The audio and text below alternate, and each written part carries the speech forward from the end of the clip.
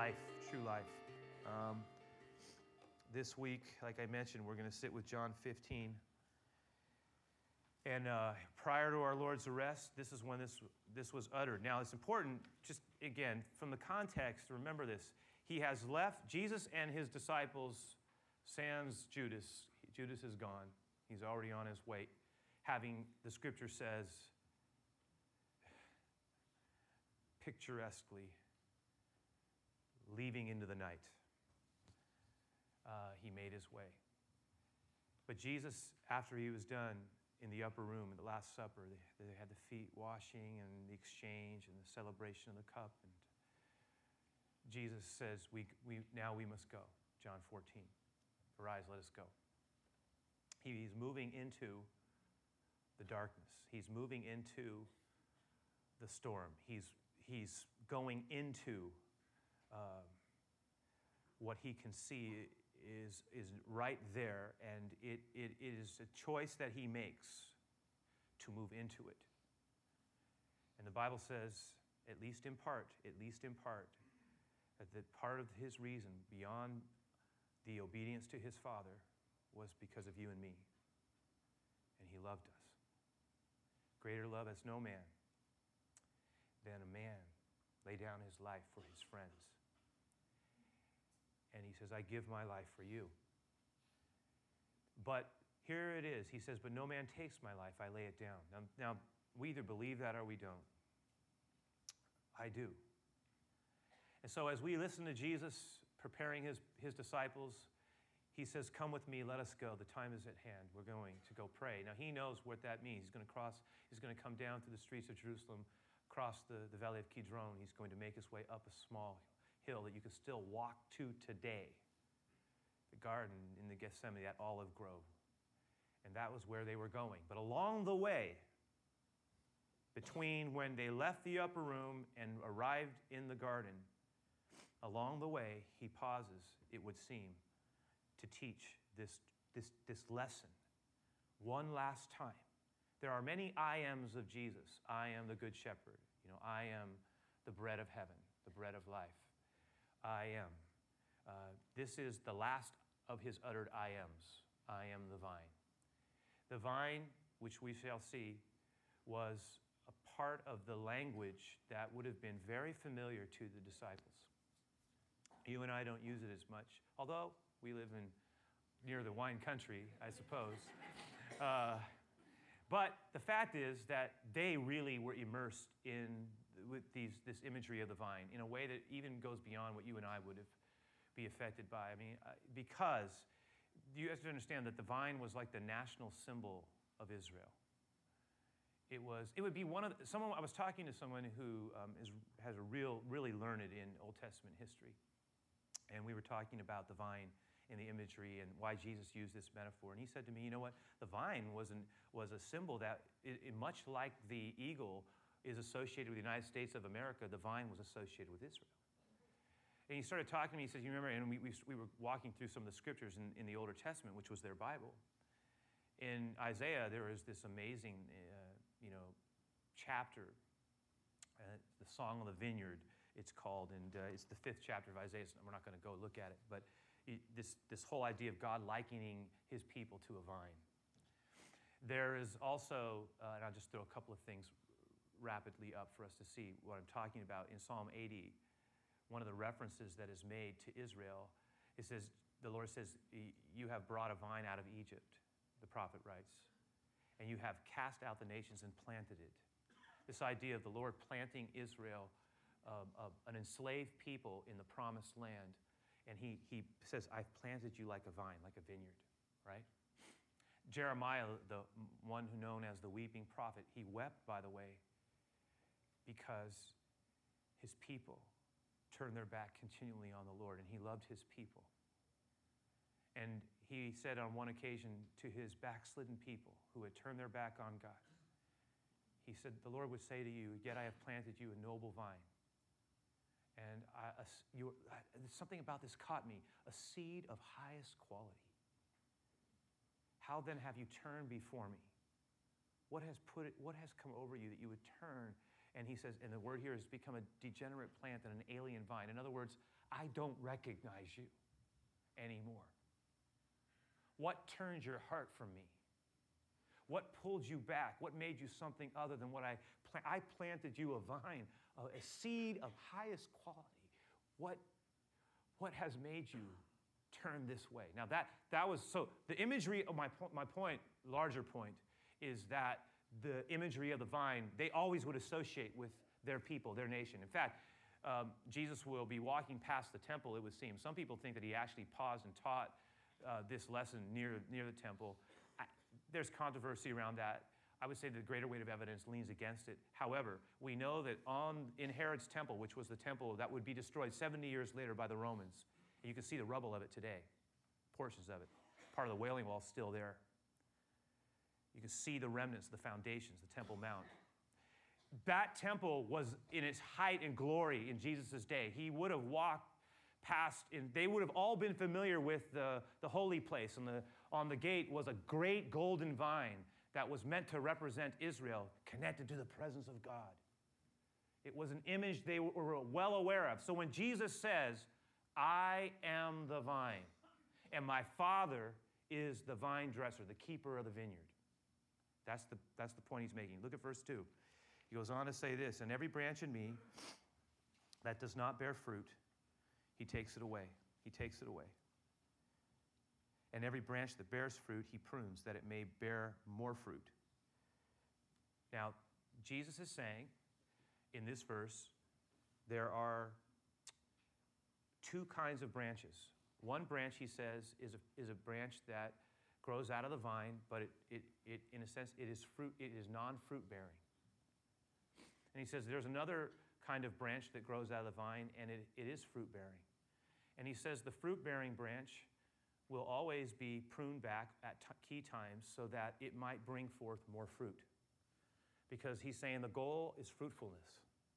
And if you think about it from a personal standpoint, Christians historically, followers of Jesus, have always understood this idea of the Lord pruning things in our lives. And again, the presupposition there is that we are following the Lord and we have chosen to live in the vine.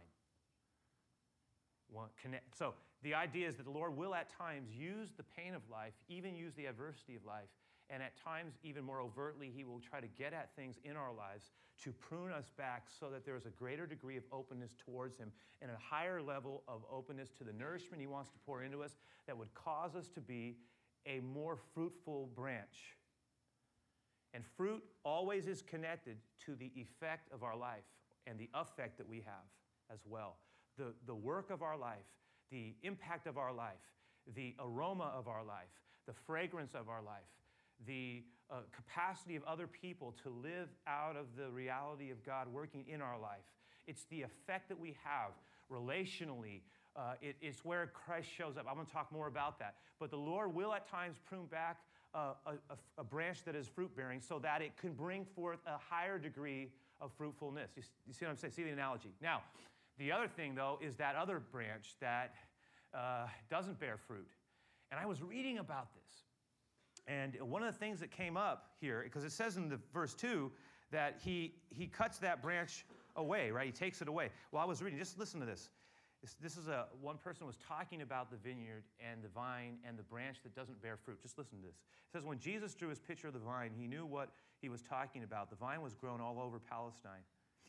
A young vine was not allowed to fruit for the first 3 years. Each year it was cut drastically back that it might develop and conserve its life and energy. When it is mature, it is pruned in December and January, and it bears two kinds of branches. One that is fruit-bearing, and the other branch that is non-fruit-bearing. The non-fruit-bearing branches are drastically and mercilessly pruned back so that they will drain away none of the strength of the plant. The vine will never produce the crop of which it is capable without the drastic pruning, and Jesus knew that. So he's using this imagery. Now, here's the question. Here's how I would like to turn this towards our own heart. What branches in our own life are non-fruit bearing right now that are draining away the life that is meant to go to the fruit-bearing place? You see, all of us have areas that There are things that are pulling. What caught me was the idea that there are certain things that were draining away the life that would cause the fruit to be less than what it could be on the other side. And so Jesus said, because the goal is fruitfulness, there is the removing of the shrewd vine dresser of the branch that is pulling away life but producing nothing, so that there will come a greater capacity for life. And then even on that side, there are times where the vine dresser will pull that back, but not to take it away, but that it might have a greater push of life in it. So everything about this is the flow of life.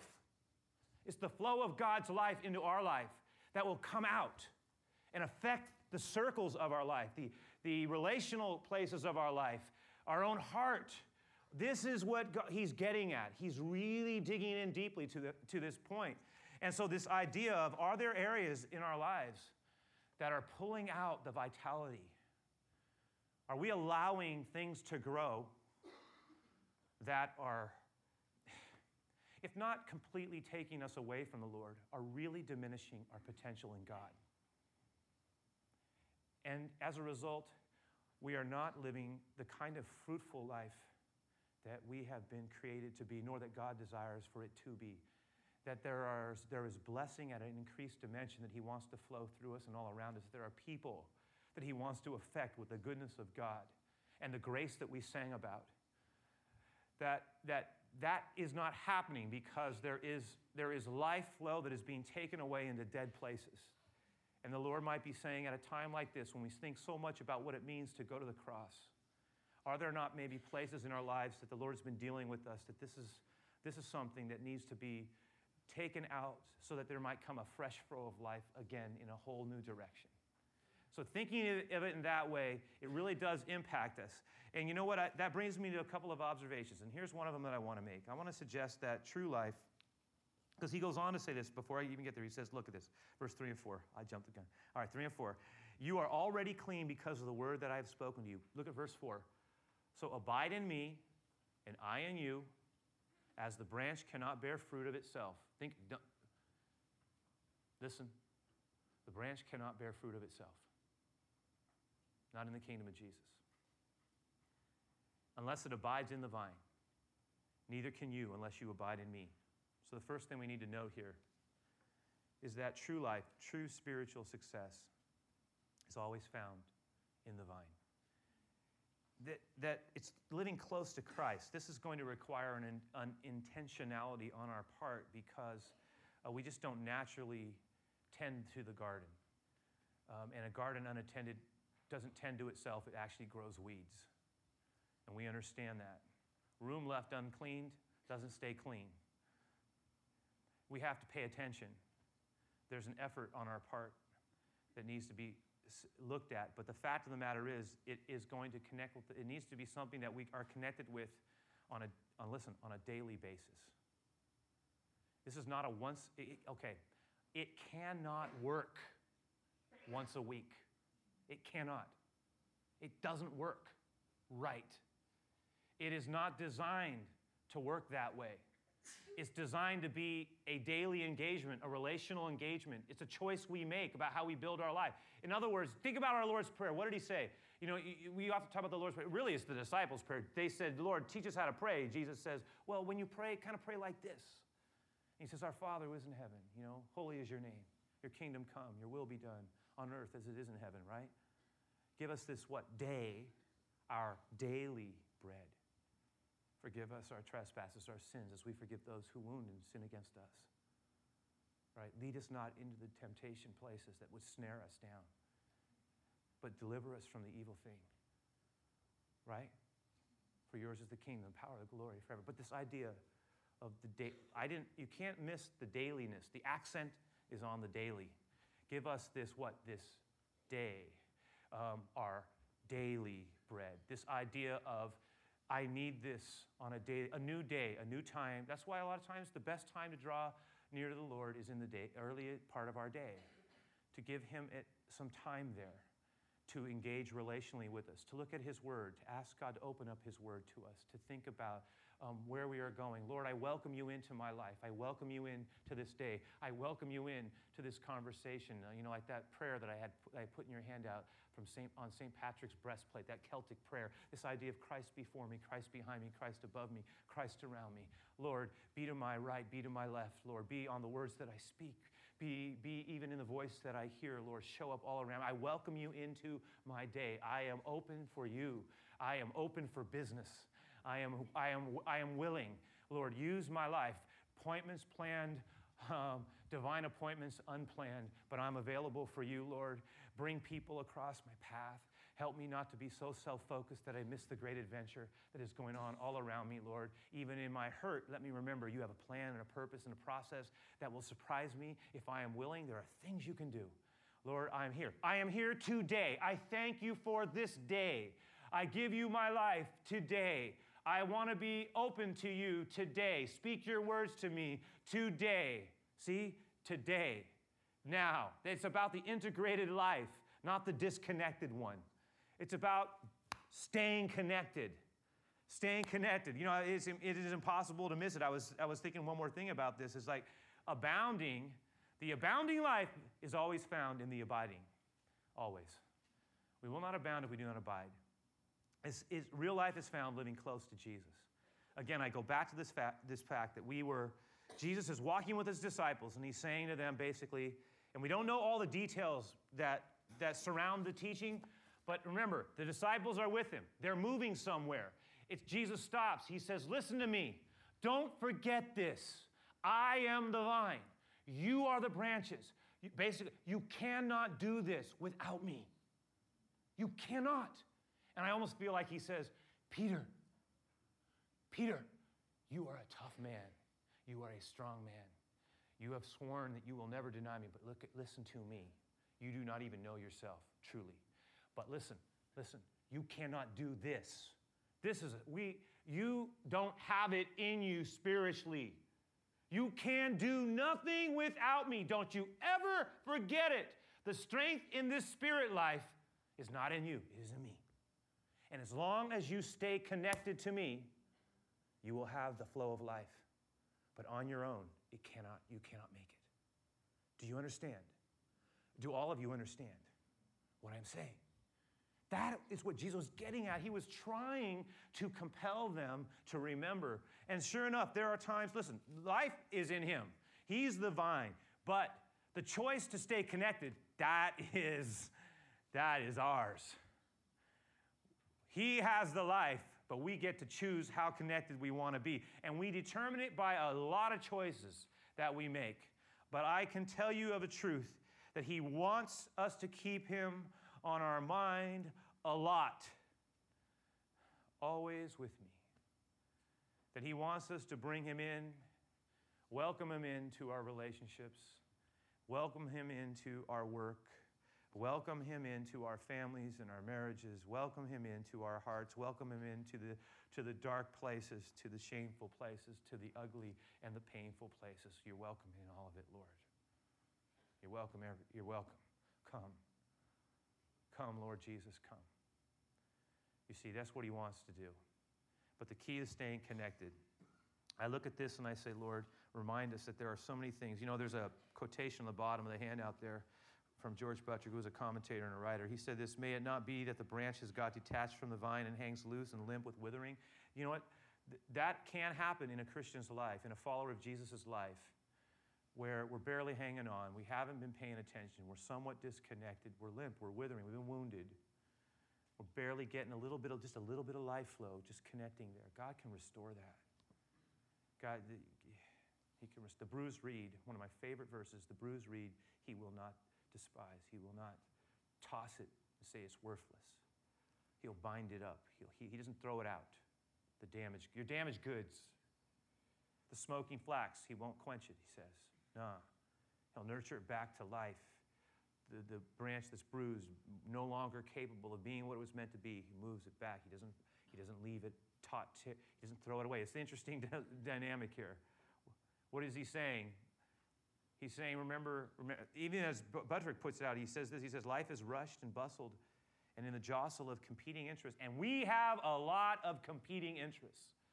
We do. It's amazing how many things we can get ourselves into. But Jesus, as he said to Martha, Martha, Martha, you are busy about so many things, but one thing is needful. Basically, your sister Mary has chosen it just to sit with me. I want to have a relationship with you. It's not just about what you're doing. The doing is great, but if it's disconnected from the being, then you're missing what it was meant to be. But we always get busy, he says, and we are always twitching. Things are always twitching at our sleeve, attracting our attention. Spiritual things can easily get overlooked and lost. Seasons of devotion get crowded out. And we don't study God's word. We don't regularly sit with it. We don't make it a discipline in our life. But as C.S. Lewis said, faith, like any habit we have, must be fed. Last thing I'll say, this piece here. Not only is success dependent on our ability to live in the vine and stay connected, but look at this, the success of Christ's cause on this earth is dependent on the branches. You say, what are you talking about? Pastor, come on. We just said that Jesus said that if without me you can do nothing. What I am saying is God set it up this way. Because where is the fruit born? The fruit actually isn't born on the vine. It's born on the branches. The branches carry it. Now, the branches have nothing without their connection to the vine. But the Lord designed it. Isn't it what he's saying? Is I stake my reputation on the people who claim to believe and love me. And the effect that I have in this world will be largely dependent upon the fruit that is born on the branches who are connected to me. And so that is where the fruit is born. So the question prevails. And I've heard this said that every life that is lived is an unspoken sermon, an unspoken message. Every life is. What is the message you are speaking to the people around you? What is our message? What is the sermon? What is our life sermon? What's showing up on a daily basis that would cause other people to be attracted to Jesus? Not perfection, but some degree of projection that allows for the reality of Christ to affect the circles of our life. What we say, how we live, the priorities of our life, the things that we listen to, build into, pursue, the passions, the joys, these are the things that ought actually reflect more thoroughly what we truly believe. How are we using our life to be fruitful for God? Because remember this, and remember this, never, ever, ever, ever forget that the branches were born for fruitfulness. That's their purpose. That's the purpose. We were brought into a kingdom not just to get to heaven, but to make a difference for God with the story of our life, so that people who are dying might live, and so that things that are being passed down that are destructive might end, and new life and blessing might flow, so that we carry the goodness of God into every dimension of our life. We become an effect for Jesus. What quality of fruit does he want to bear through your life, that others may live out of it and gain strength? What is the message we are preaching? Lord, I thank you very much for your words, and they are truth. They are life to me. They are what we need, Lord. Many of us find ourselves at key junctures of our lives where we feel very overwhelmed.